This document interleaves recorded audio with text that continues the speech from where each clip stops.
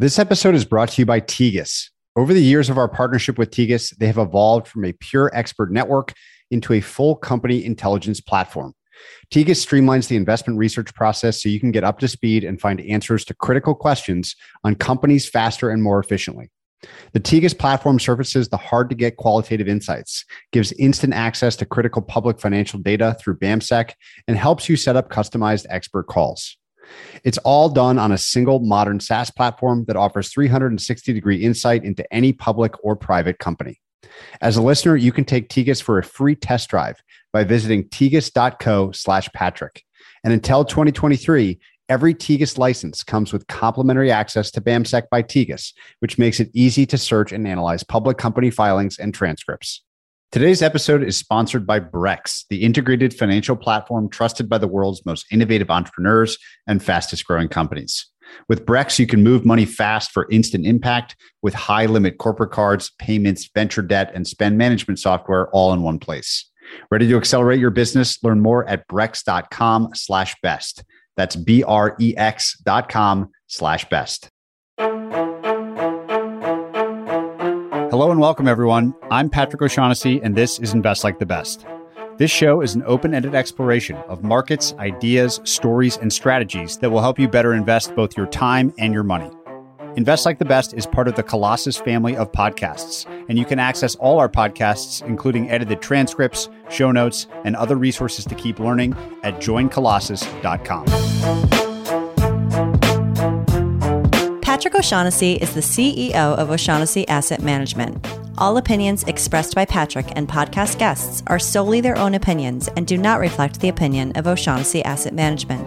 This podcast is for informational purposes only and should not be relied upon as a basis for investment decisions. Clients of O'Shaughnessy Asset Management may maintain positions in the securities discussed in this podcast. My guest today is Katherine Boyle, a general partner at Andreessen Horowitz. Katherine started her career as a reporter for the Washington Post before moving into VC at General Catalyst. She now leads a practice at A16Z called American Dynamism, investing in companies that are solving critical issues in areas like defense, housing, and education. In the past year, I've spoken to Mark Andreessen, Josh Wolf, and a number of founders about this need to build societally important businesses, so I was excited to explore the topic in even more detail today. Please enjoy my conversation with Katherine Boyle. Katherine, I've been really excited to talk to you about this theme of what you're calling American dynamism. I've actually explored in our other podcasts a couple of companies, Hadrian and Anduril, that I know you've been really involved with. And I just think this theme is on everyone's mind. Politics and geopolitics have become incredibly important again for the first time in a long time. And maybe to begin our conversation, you can just sort of outline for us the overall idea here, and maybe the origin of the idea itself, and why to devote an investing practice to it, and why devote your career to it. What does American dynamism mean, and what is it about it that motivates you? There's a tipping point that I think happened where it became essential that we started investing in these categories. And it was definitely started with Mark's "It's Time to Build" essay. Why are things not working? Why is it that we live in the best country in the world and we can't find PPE during COVID in New York City? For me personally, it started a little bit before that, and that I spent 10 years in Washington, my early career as a reporter at the Washington Post. When I was leaving media to understand what this technology thing was, I moved out to Silicon Valley and just became sort of shocked by the disconnect between the two ecosystems. And I think there's a number of reasons why there's no connection between Silicon Valley and Washington and why we're trying to bridge that gap. The shocking point of it was most of the technology story in America starts with Washington working together with technologists, government initiatives, government investing. And I think it's only recently in the last, say, 15, 20 years where that story really became divided, and where you have technologists that don't necessarily, it sort of became taboo to even say, I would sell to government, or I would work closely with certain government agencies on hard tech or deep tech or these sorts of things.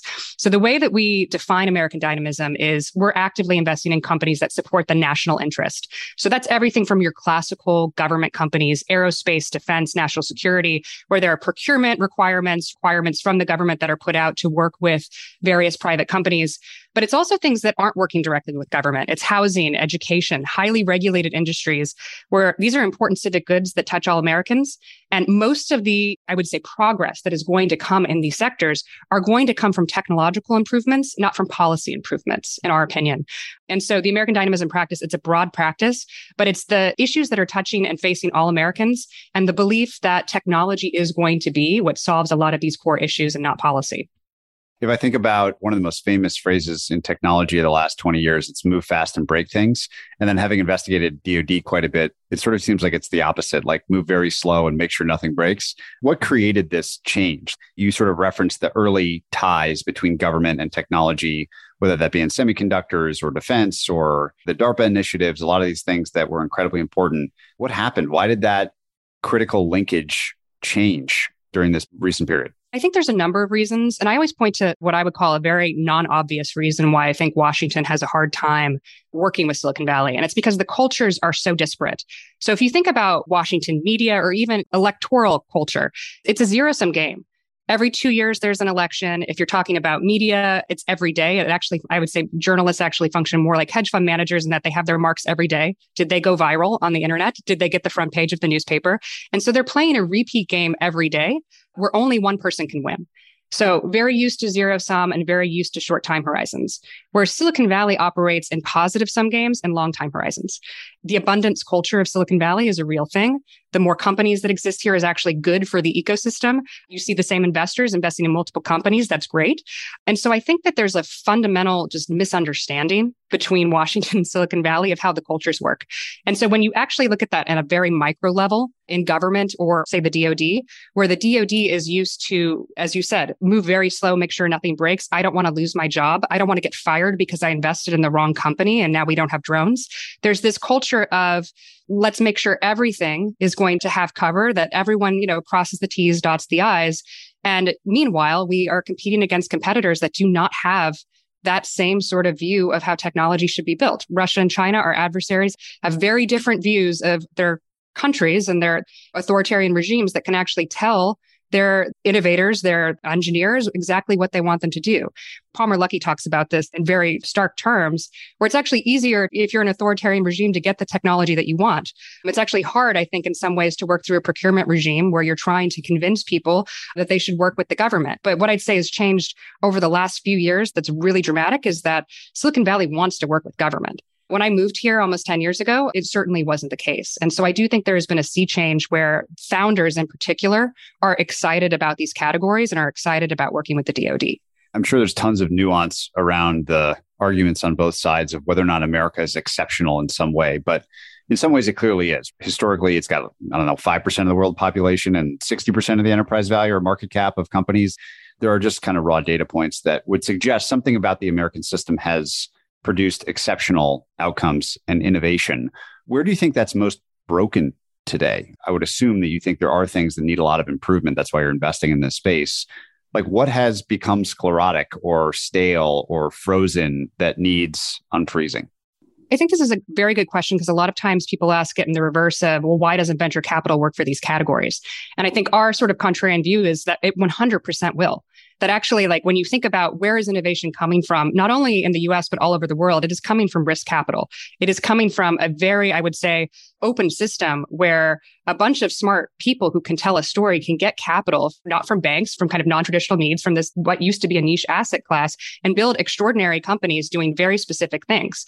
We've seen that work over the last 50 years. We've seen that work over the last 30 years with commercial internet and enterprise, but it hasn't worked for government. And so I think the actual question is, why is it that government hasn't received the spoils of this? Why is it that civic goods that are highly regulated by government or where there's a lot of capital coming out of the federal government into these systems, why are they not receiving the benefits of technology? I think it has less to do with, impetus of founders wanting to work in these sectors. I think it has more to do with this question that I always come back to, which is why are the cultures of Washington and Silicon Valley so different when we want a country that believes in abundance culture, where things happen fast, where things are delivered on time, where roads are paved. We want this. What is the issue that is stopping this from happening? I would argue that it's much more on sort of the regulatory side, but also sort of this cultural difference where I do think for too long, a unique feature, I think, of Silicon Valley being so far away from Washington Washington. And having developed so far away from East Coast institutions, they are very different ecosystems that really have to learn the same language. Where I've been hopeful in the past few years is that I do think the DoD has actually done a very good job of learning how Silicon Valley works. Silicon Valley is doing a good job of learning how institutions in Washington work. And we just need more of that crossover between two different cultures. I'm curious to learn a little bit about your lessons from that period as a journalist. I guess the first question is why you did it in the first place. Like, what drew you to that career at the Washington Post? And then I'll ask what you learned along the way, good and bad. But what originally drew you there? There's a lot of similarities between investing and between journalism. Truth seeking is sort of the cliche, obvious thing. But if you're someone who's deeply curious, deeply passionate about knowing things, about knowing the truth, then I think it's sort of an obvious place to land. I think where I was actually very fortunate, I didn't see it as fortunate at the time, but living through what I would call one of the most historic business stories of the last 100 years, which is watching extreme monopoly. Newspapers in America, especially like the Washington Post or the New York Times, were monopolies not only in their regions, but monopolies across the country. Watching a monopoly just be destroyed within 5 years by innovation.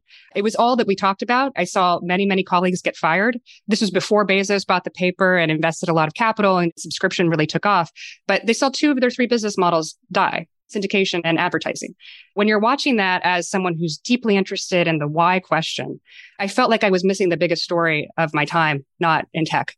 We knew why this was happening, but why am I in Washington when all of the innovation that's happening, that's creating sort of this historic moment is happening in Silicon Valley with these companies? And so I was really fortunate. I was early enough in my career that I could hop over to tech and through a Hail Mary pass and ended up at Stanford Business School, approached moving to Silicon Valley almost as sort of a research subject of how do I understand what's going on? And then, of course, venture capital, I think, is very similar to that, where if you're obsessed with being on the forefront of cultural shift and movement and new ideas, there's no better career than an early stage investor talking to people all day and trying to understand what's happening and what will happen in the future. How would you describe the power landscape in media today to someone that was trying to understand it for the first time?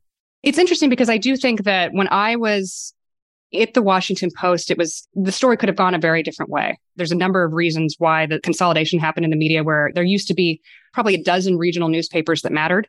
Now there's a handful. And I would say that they are playing a very different game than they were 10 years ago. When I was at the Washington Post, there was no sort of Twitter culture.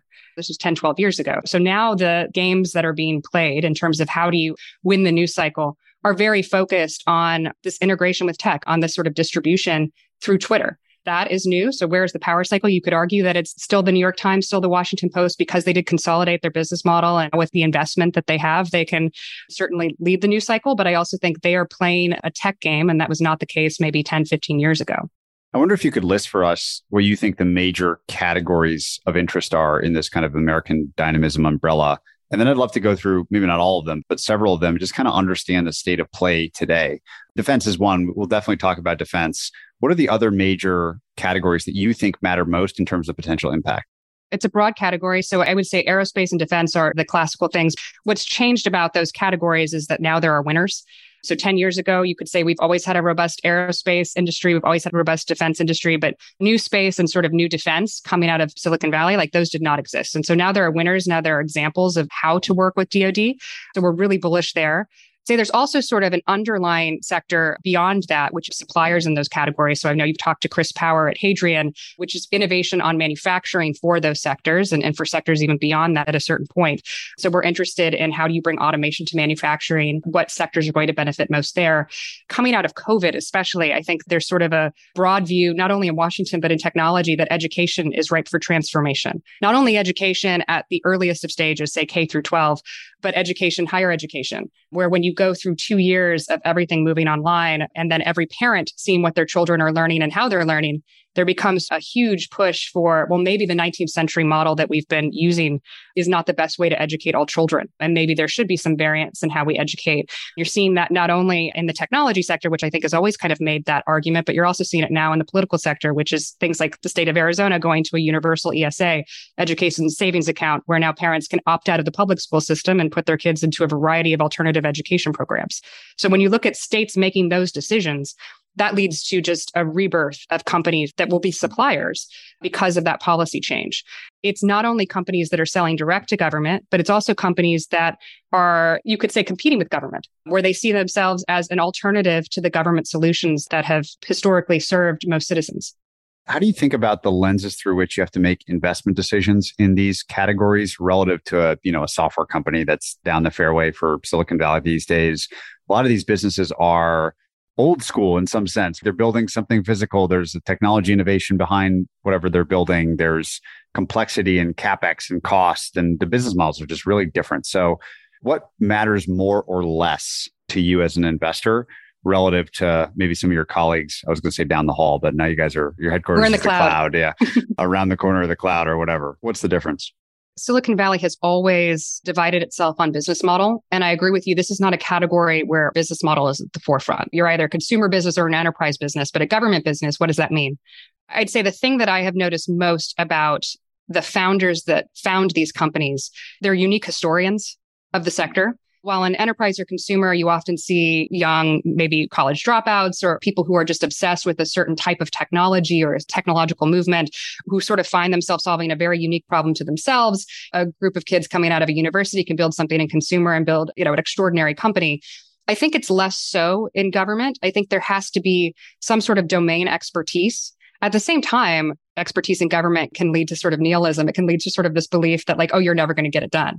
So where we've seen founders really excel in these categories is they often know the problem cold in a way that just other founders don't often know the answers. They have been studying students of history of these sectors for a very, very long time. And that comes out in you recently had a conversation with Brian Schimpf of Anduril. I mean, talk about someone who just knows the entire history of defense procurement. Yeah, it's amazing. Someone who came to the problem just knowing all of the intricacies of it. And all the founders of Anduril sort of had that knowledge and expertise of here's how you have to really push the business model in order to build.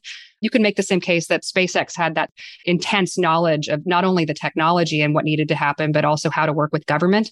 I think that's what we have noticed is that there just has to be a true understanding of the sector and what needs to change. And then a lot of evangelism of what needs to change. As you probably saw with someone like Chris Power, when he was talking about Hadrian, these are founders that truly are evangelizing oftentimes a business model change or a technological change, are constantly talking about it because they are at the forefront of this change. So I think that's something that we very much look for is founders who have that capability, who not only have the historical knowledge of what they need to do, also it helps with recruiting, it helps with raising capital. All of these companies, I would say, are extremely capital intensive.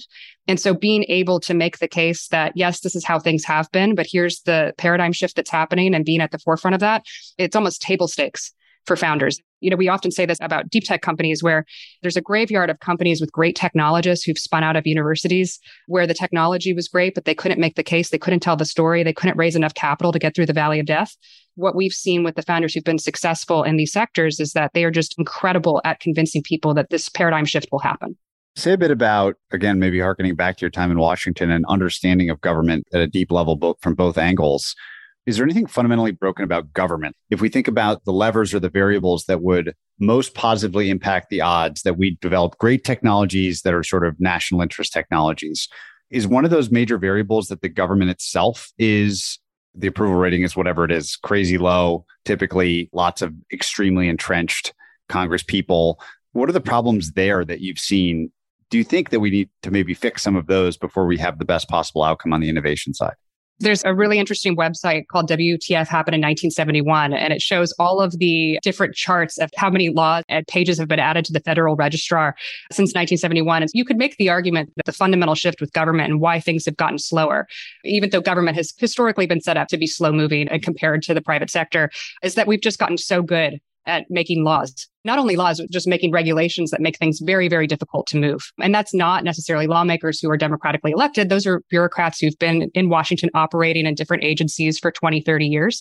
So when you just let that compound over time and just look at how many pages have been added to various regulations, any smart entrepreneur who's looking at that is going to say, okay, I'm not going to wait 36 months to get something through planning when 36 months in the private sector, which has been accelerating since the 1970s because of technology, is a crucial thing. So I actually think it's become harder if you see this kind of acceleration in the private sector versus this sort of lag in the public sector for anyone truly looking at can something get done in government to want to enter the public sector. That being said, I think there has been an educational shift in very small pockets of government, the DoD being one of them, where it's become just so catastrophic to not move that there are changes being made to work with, I would say, enterprising AI companies, startups that can move really fast around certain pockets.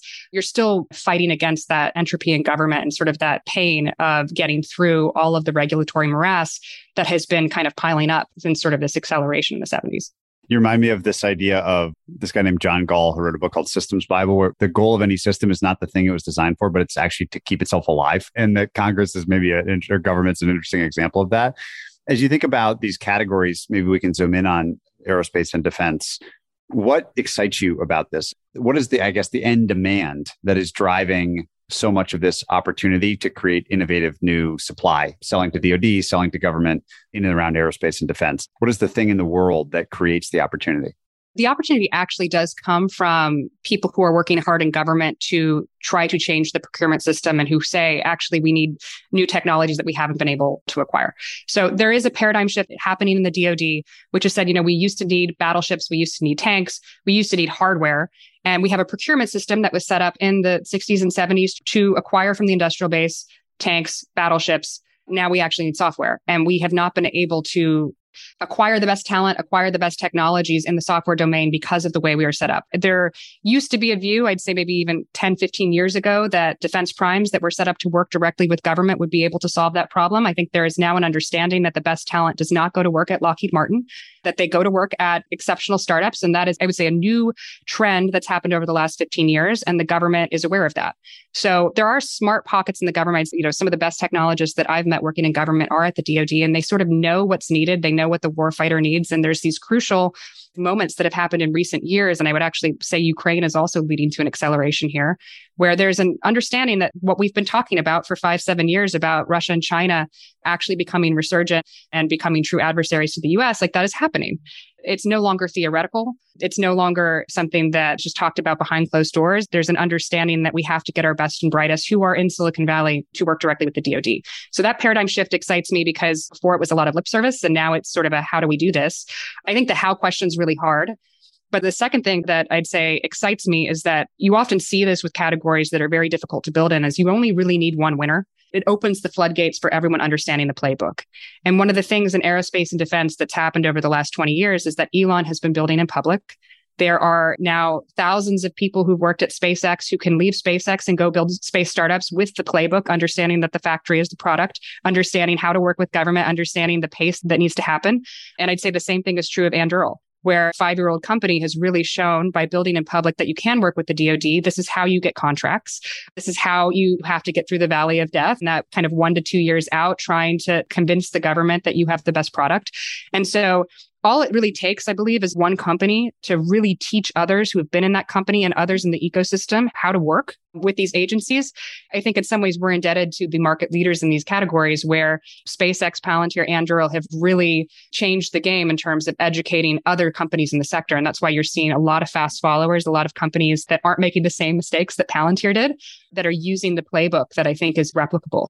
Can you explain this idea that the factory is the product? I haven't heard that before. It's the idea that in some ways, how you do the process, Chris Power at Hadrian talks a lot about, like the actual process and decisions you make about the system are the resulting product.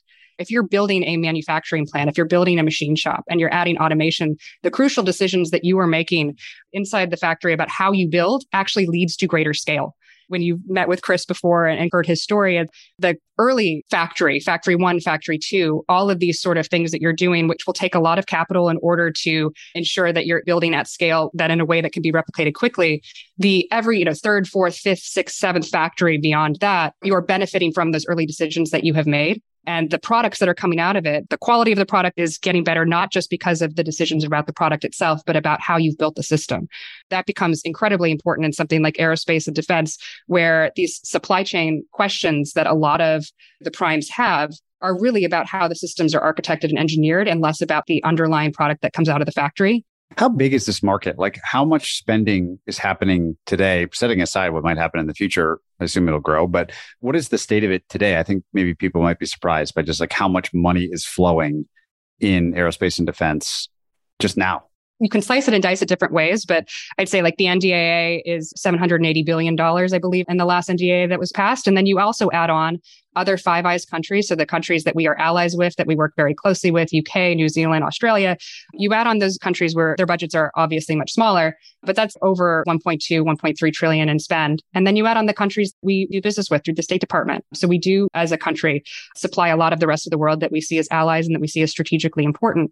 That's annual spend. Obviously, there's a lot of operational spend as well. The thing that makes me somewhat stoic about how you look at the market is that something like 40% of that sort of procurement spend is spent on 5 companies that supply the DoD. So the big 5, the primes, the Lockheed Martins, Raytheons of the world. What I think has made it very difficult for startups to get part of that spend is that a lot of those decisions are made based on tailored RFPs, tailored requirements that go out specifically for a company where a lot of lobbying has happened. So while the market is exceptionally large, the piece that a lot of startups that are going into defense have to look at is much smaller than that. It's usually the money that has not been put forward for programs of record, which are usually only going to go to companies that have been around for, in many cases, 100 years or consolidated over 100 years. So the thing that I think companies in new space and new defense have done quite well is they're going after pockets of spend that are seen as almost like apolitical pockets of spend. What I mean by that is there's not like a bunch of companies trying to get dollars around some of these areas. The brilliance of something like Anduril was they were focused on a product that a lot of the primes just wouldn't make. And so if there are sort of key requirements that need to be met where you're not competing against the primes, for a lot of startups, starting with those smaller pockets of money that really don't touch the larger players is sort of the way that you get an entry point, a proof point, and then you move up the categories of spend, oftentimes categories that have existed for 20, 30 years, and not just the emerging technology categories of spend where you're just going to be competing against other startups. It sounds sort of like classic disruptive innovation or counter positioning, whichever term you want to use. You mentioned lobbying. I don't know how to ask anything but like a really simple version of this question, which is how does lobbying work? I don't really know much about lobbying. It sounds like it's an ingredient that matters for the defensibility of the primes business. So like what is going on? Who is doing what and why in the world of lobbying? This is such a broad question. And who is doing what and why? Oh, no. And who is doing what and why? I'm going to take us on a tangent, but please do. I feel like this needs to be said. So it recently came out in the NDAA that it struck a provision that would have prevented DJI, which is the #1 Chinese drone manufacturer, from selling to government agencies. This is something that DoD has been worried about and has actually stopped from happening for the last 5 to 7 years. The Financial Times said it was $4 million over 2018 to 2022 that DJI and the CCP have been able to successfully lobby the U.S. government to stop that sort of blanket ban on DJI selling to American law enforcement companies. Of course, DJI is collecting very sensitive data from the government, and that's why they had been banned, I believe, since 2016, 2017. And yet this is something where, because of the ridiculousness of our system, a foreign company can come in and lobby to work directly with the U.S., even though the people in the DoD are terrified of what this company could possibly do. The hard thing about lobbying is that there are so many, going back to our question about federal registrar and just like how many laws there are and just how many different ways you can work with government, there's so many sort of inroads to stop legislation from either happening or not happening. A traditional answer to why does lobbying matter in this sector is that Congress authorizes a spending bill, and there are line items that go for different programs. And it is very much understood that if you get a line item in a spending bill that is tailor-made for you, that ultimately that is sort of saying that you will work with that company in perpetuity. It's very hard if this has been sort of tailor-made from a legislation perspective. It's very hard to like actually say, okay, now we're going to work with a different company or rebid. The thing that makes lobbying very important is for a lot of these programs, companies very much want to become a program of record. They want to be institutionalized as this supplier that will ultimately work with government. Yes, there are times where these contracts are rebid or recompeted. Ultimately, the primes do a very good job of making sure that they continue to be the supplier and that there's perpetuity in that. The thing that I think makes it very hard for startups is you go from small business grants, which are non-recurring, to these other types of small dollar grants that ultimately hoping to get a program that can then be institutionalized by Congress. If you're working with Congress on lobbying to make sure that your company is ultimately chosen, it does require sort of not only just working with procurement officers at the DoD for a lot of these big companies, it's making the case in front of Congress as well. And that's sort of, I think, the unique system of our government, which is that Congress does have, tremendous oversight of the DoD. And so there are positives of that, where we do have sort of oversight of how our bureaucratic institutions or how our executive branch is functioning. But it does sort of lead to this lobbying as being an important part of building a company in these sectors. It's not just the best technology wins and someone who's very smart in the DoD is going to choose which one that is. There's a lot of, I'd say, different levers that exist in Washington that make decisions around which companies are chosen. Do you have to think hard about how something like warfare is going to change in the future? Or do you rely on more of a bottom-up method when investing to say you're waiting for someone to come to you with something that you can then underwrite and is compelling? Or are you coming at it like, we think the world's going to end up looking this way, going to be more autonomous drones or something, so we're going to look for drone companies? Do you sense yourself going more top down or more bottom up? So I think it's definitely more bottom up. And again, it goes back to the nature of founders have a deep understanding of sort of what's happening in their own sectors. Classical technology, if you're talking about infrastructure technology or consumers can kind of see, okay, where are things headed? Potentially, where are the pockets where we're missing? I think in these categories, it's usually the founders who are the most up to speed on actually, this is what the DoD cares about. I know this because I've been inside a company where this is something where they are looking for it. You could argue if you're on the ground in Washington talking to lawmakers, they're going to tell you like, okay, we really care about hypersonics now, understanding where technology is headed. But I'd say the founders are usually the most educated on what is going to be important in these sectors. So we listen to them. It's not something necessarily where, you can predict geopolitical strife and say, okay, like this is something that's going to be needed. You could have made the case that we are moving towards a more automated, potentially less kinetic world where drones are much more necessary, where there are technological advances that the government is excited about that will allow for that. But I'm not necessarily sure that it makes the most sense for us to be dictating what government wants. As we start to escape the DoD as the buyer, or that huge budget as a buyer, where else do you find yourself most commonly pulled? You mentioned education earlier. That's something that I feel like lots of people feel is fundamentally broken in certain ways, but also incredibly entrenched. It seems as though the rebel attacks against the entrenched system have just failed for the most part. Do you think that's true? And what might change that? I think it's true that, yes, if you're calling them rebel attacks, that they failed, that's partially true. But I do think that COVID was the inevitable sea change that forced, and particularly, I'm much more bullish on K through 12 education at this point than higher ed, that COVID changed how parents view the decision about how to educate their children. I don't think you can come out of 2 years of school closures, worried about continued school closures, also just understanding, hey, we live in a world that's very different than the 19th century. And yet these are the types of subjects our students are learning. There's a number, I'd say, of cultural factors that have led parents to say, I want an alternative. And that sort of pressure that grounds up, say, like state and local pressure on politicians, you are seeing states get very excited about the prospect of treating education the same way we treat healthcare. So the ESA movement, Education Saving Account movement, is a really exciting movement because it looks a lot like FSAs. It looks a lot like, okay, we can actually give taxpayer dollars to parents to make their own decisions about how they want to educate their children.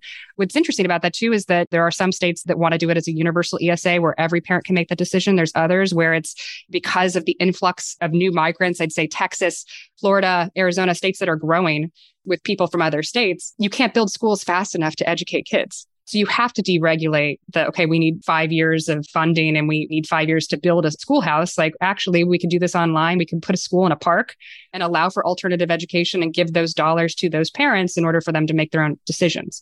There's a lot of sort of popular arguments on both sides for the politicians who are asking themselves, how do we educate kids in this unique time where maybe things will close and maybe we've gotten an influx of 200,000 students that we don't know what to do with?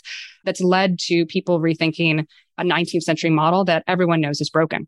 I also think there's another argument here where people opting out of the system often improves the system, the underlying system at hand. And that's become, I think, a much more popular argument among K through 12 advocates that actually we've been talking about small class size for a long time. And so if we have more schools that are deregulated in many ways, like that's actually a good thing for the underlying public schools where you move from a class of 40 to a class of 18. There's a lot of arguments on both sides that have actually led to a political movement that will ultimately lead to a technological movement. What are the ways in that 19th century model? What is most broken? What do you think is the biggest or a couple biggest fundamental problems with the current model in K through 12? I think we know the best way to educate kids is in a small environment. A tutoring environment has always been kids learn at very different rates. They learn at very different levels. They have different interests. I have an 18-month-old son and I'm even seeing now, I think once you have a kid, you realize, wow, like all children are different and they have different needs. And so I think parents have always fundamentally known that. But the ultimate reason why public education is so important and why sending kids to a traditional school is important is because it operates as a way for oftentimes what has become the norm, two-income households in America, where everyone is working. Like there needs to be a place where children are watched. I think people know that that fundamental issue with education is that you have to do it in a way that's scalable. But by deregulating the system in many ways so that parents can make the decisions about actually, I'd like to send my child to a micro school where I know the teacher, where I know the other parents, or actually I like the homeschooling model where I can hire a tutor among many. The exciting part about this movement that happened during COVID is that it was sort of an organic movement where there was a lot of experimentation led because we were in an emergency situation where a lot of parents started taking it into their own hands. And as we saw the same way with sort of workforce culture, where we were pleasantly surprised by remote work, pleasantly surprised by how well it worked. I think a lot of parents had the same reaction where they were pleasantly surprised by hiring one teacher for 5 students, how that was actually much more economical for certain families, especially if they're getting vouchers or if they're getting ESA dollars, and how that was actually something that allowed parents to have a little bit more control over the subjects that they're learning. To your other question about what's changed about the 19th century model, I think we've moved from thinking that grammar and reading and some of these other subjects that are so core to how you educate baseline things of universal literacy, which is an important noble goal in the 19th century, that actually like universal STEM education would be something that is 100% necessary going into the 21st century. And that's not something that's happening at public schools across America. If parents are realizing that now that the economy has completely changed, that the subjects kids are going to need to learn are very different than the subjects that they needed to learn before. And if there is culture wars happening in certain cities where making math something that kids don't necessarily have to learn or making math a bad word, parents are getting upset about that. I'd say there's a third issue happening where parents are realizing that in some ways, if they want their children to learn higher level math, they'll have to take matters into their own hands. And a lot of states are excited to give them tax dollars to do that. What have you learned about how states are and might in the future competing for citizens? It seems like the product of a state is becoming higher and higher variance. Some of that's imposed through things like Roe v. Wade being overturned. Some of it is optional and has been, like tax rate. It just seems like states are positioning themselves more and more. Do you think that's going to happen more in the future? How does that play into all of what you're trying to do? It seems like an interesting trend that matters. I believe the resurgence of federalism is real and it is technology enabled. I've made the case that Starlink will enable a new type of federalism in ways that other technology hasn't. Because if we move to a remote work culture, the most important thing is internet infrastructure. And if you can move to a state where you're surrounded by people who share your values, where you are surrounded by policies that you prefer, it opens up this incredible migration that I think we've only begun to see through COVID.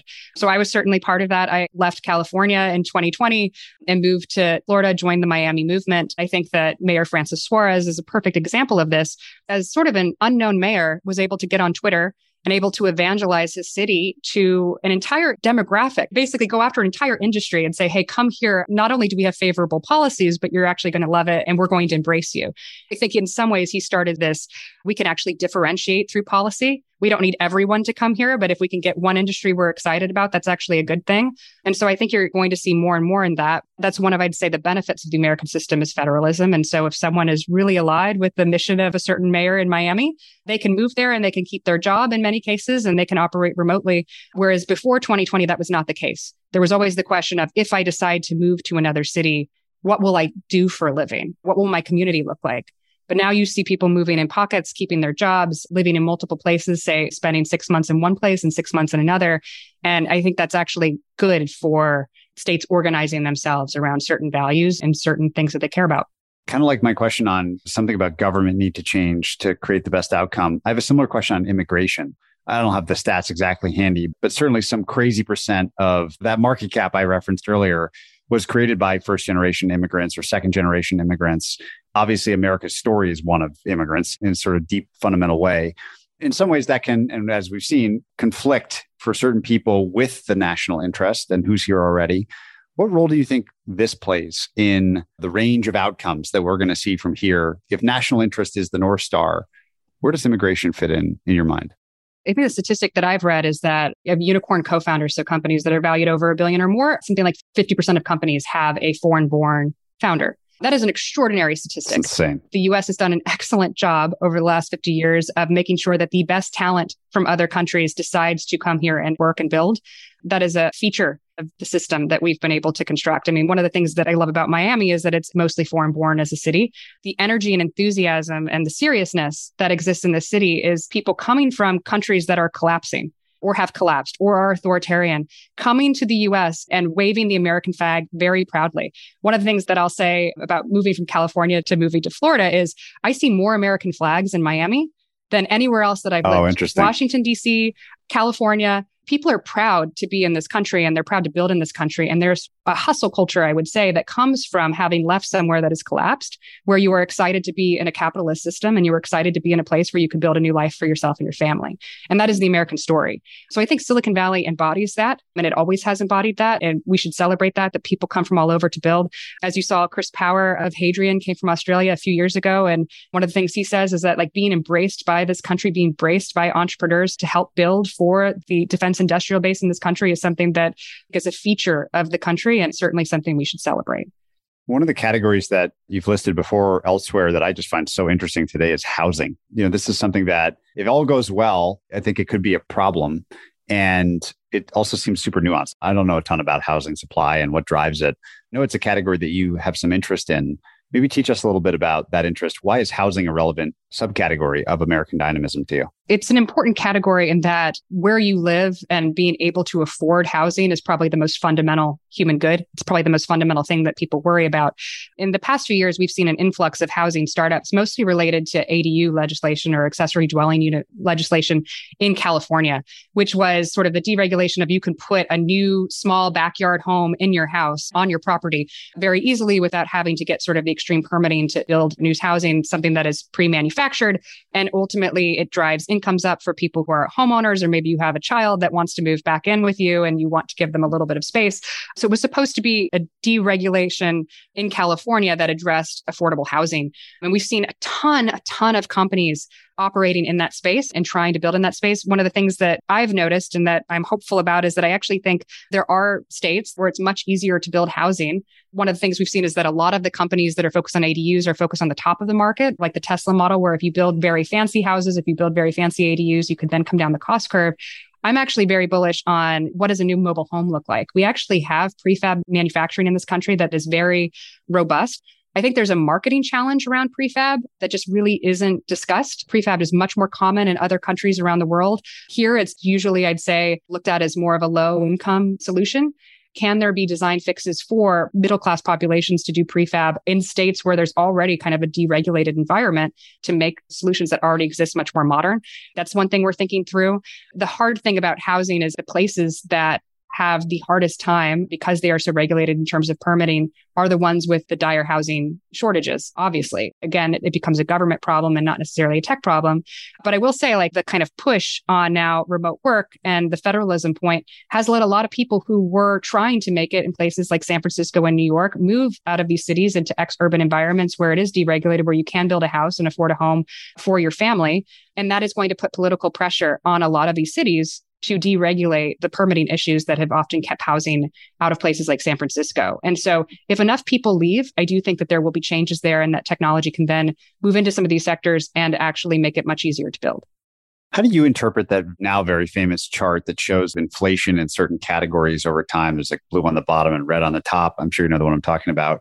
And a lot of the categories that we've talked about are in that red grouping of, the cost of a college education, for example, has ballooned like crazy over the last 30, 40 years, whereas the cost of a Samsung TV or something that's unregulated, driven by technology has completely plummeted.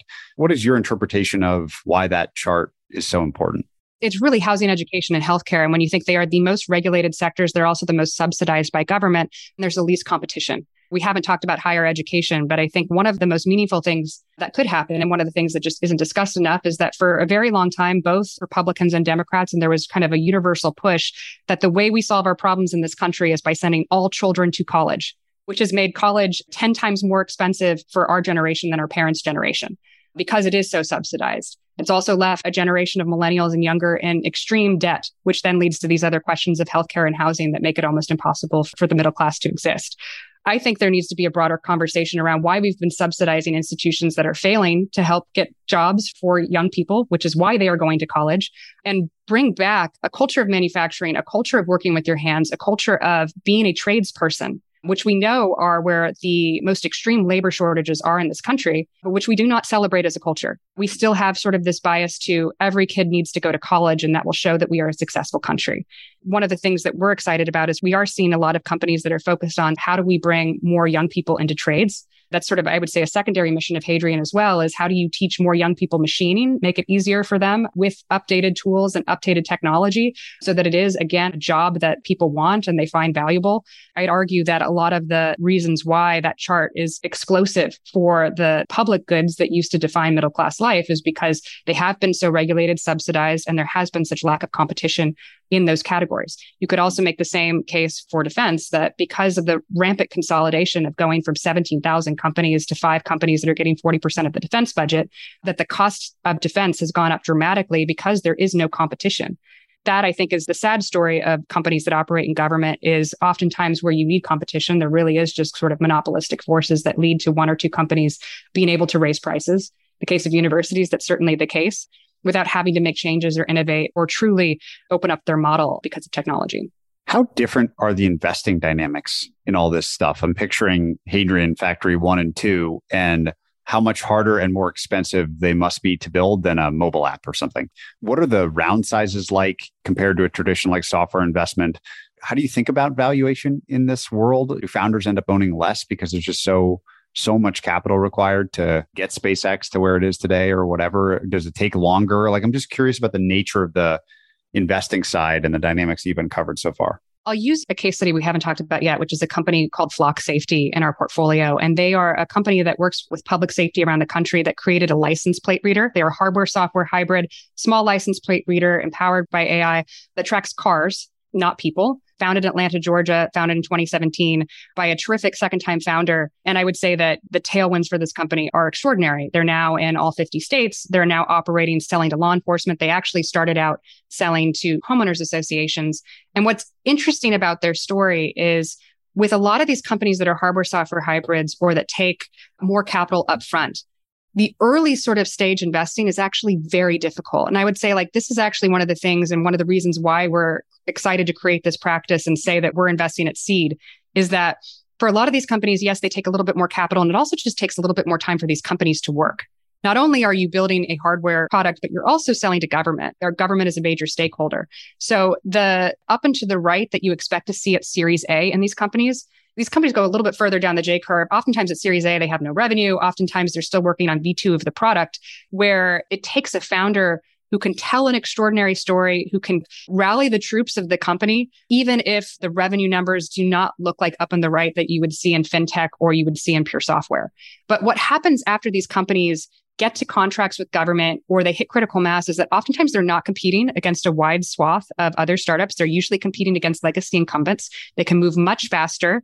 There's a network effect that exists in government that I think a lot of people don't talk about, which is if one county does something and it's working, all of the other neighboring counties wants to look great too, wants to be a hero for their citizens. And so they'll move much faster.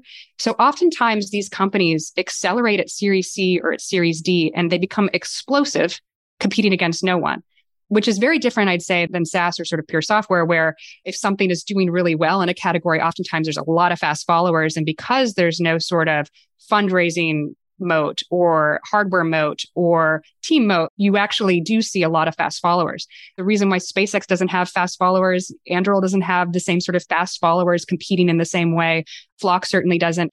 What you see is that these companies are hard to build seed through Series B, and then they hit escape velocity and they look very different than other companies and oftentimes become these sort of large legacy entrenched companies. So people get excited about these companies at later stage. We're excited about them early because there is a founder profile. There's a company profile that we look for early stage, and it does look different. It's not driven by looking for a certain ARR at Series A where we get excited about sort of the progress they've made. Are the expected returns any different, do you think, than like a traditional similar stage venture investment? Obviously, there's example, the big primes are $100 billion plus companies. So obviously there can be enormous companies in this area, but they're well entrenched. They've been there forever. There's been a lot of consolidation. Do you think differently about the returns, risk or return? Is the profile different? There's a reason why SpaceX is the most valuable American company, private company. It is because once they hit a certain escape velocity, there are no competitors in many ways. Like these are the companies that really become dominant. The real difference is, I'd say in the earliest of stages, you're taking on a little bit more risk because oftentimes they're doing things that haven't been done before. They're competing against legacy incumbents who, if they get wind of them or worried of them, they will get squashed. But if they can get through the earliest of stages, these companies can compound for much longer. Have you seen any success in a company like this where the founder isn't a great storyteller? I love this question. I really anchor on story. There are probably some unique cases on the edges of, say, aerospace where someone can be taught. Like I do think you can teach someone how to fundraise, especially at seed Series A. It is just so important from a recruiting standpoint, from a capital raising standpoint. And when I say story, I'm not talking about like hype men or hype women. I mean, I'm talking about really understanding the history, really making the case that you are going to be able to survive the hard years, which are the first 3 years. That is just so important in being able to build the company that I've always anchored on. How well does this founder know the market? How well can this founder explain why the technology is so important to the customer? I'd say it's not just storytelling, though. Like the thing that Andrew really got right was just this deep empathy for the customer and understanding the customer in a way that few could if they had not worked in government before. So I do think there has to be a historical knowledge, which might be a different facet of storytelling, but just like a historical knowledge that leads to a deep empathy that can allow for a customer to really take a bet on these companies. You're sort of the ultimate person to ask this question, given the background in journalism and also with these companies and their storytelling. What do you think the anatomy of a great story is? The thing that I always look for is something I call seriousness. I define it as a unique combination of capability and will, where there is just such a ferocity in the founder that you know they are going to run through walls, that they are going to get it done, where it's not just this is an interesting story or this is someone who has a thesis about it, but it's someone who you just have 100% faith is grinding and working ridiculously hard to move mountains. That is something that I don't think you can necessarily quantify, but it is this will component that exists not just in companies, it's in nation states. Just seeing the ferocity of someone who has a will to get something done that I think has to be there for the story to make sense. Because oftentimes the story that's being told is this has never been done before and this is going to be incredibly difficult to do. But if you don't believe that the person has the capacity to not only do that himself or herself, but also be able to recruit just extraordinary talent who are on board with that mission, oftentimes it will be impossible. The thing that often is lacking in founders who may want to take on these sort of noble missions is how serious are you about this mission? So in some ways, it's like the medium, not the message that matters. It's how it's delivered and by whom, as much as it is the content of the thing itself.